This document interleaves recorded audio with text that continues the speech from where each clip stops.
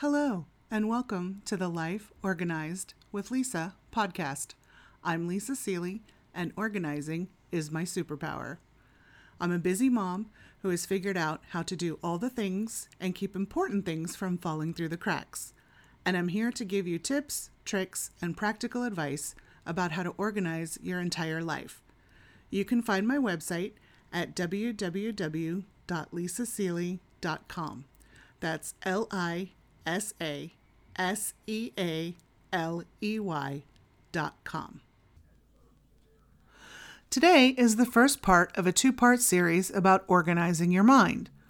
Organizing your mind in this context means adopting some practices that will make it easier for you to have a happier, more fulfilled life.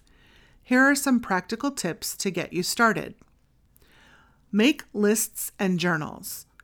Many people find that making lists or starting a journal is a good way to clear their minds. It will get rid of all the clutter that prevents them from moving forward in their lives. You may find that you're unable to focus on the tasks that you need to accomplish because they seem to be running over and over in your head.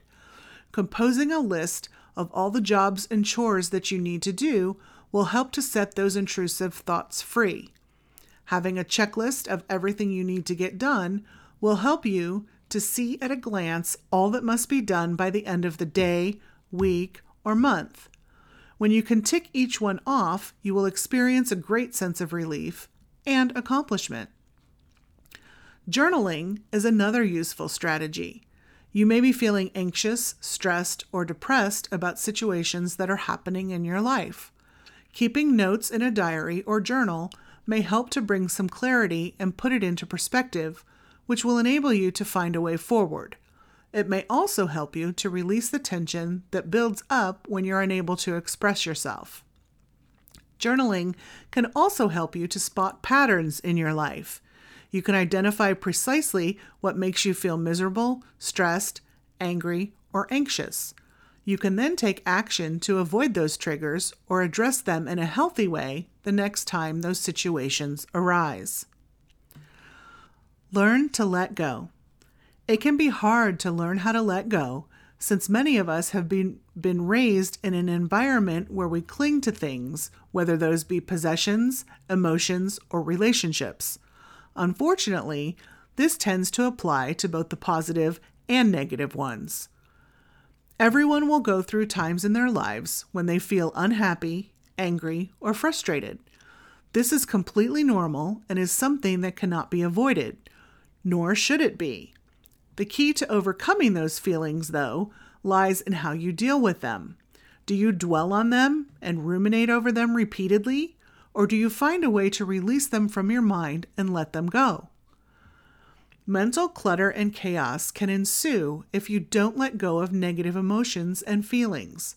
The longer you spend focusing on them, the less time and energy you have available for positive emotions and feelings.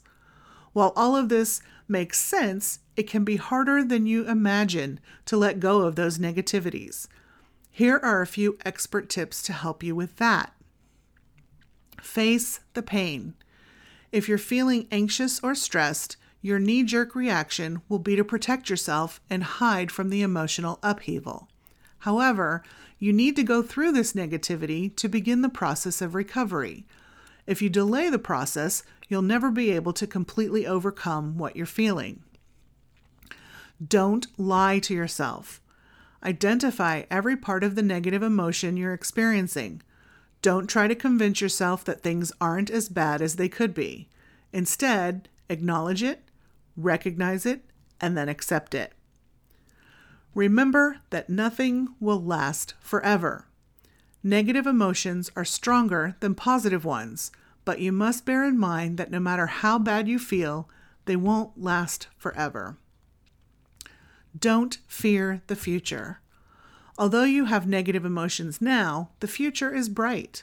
Once you let the negative feelings go, you can rise up and embrace it. Do you think you have an organized mind? Send an email to lisa@lisaseeley.com and let me know. That's it for this week. Thanks for listening. Until next time.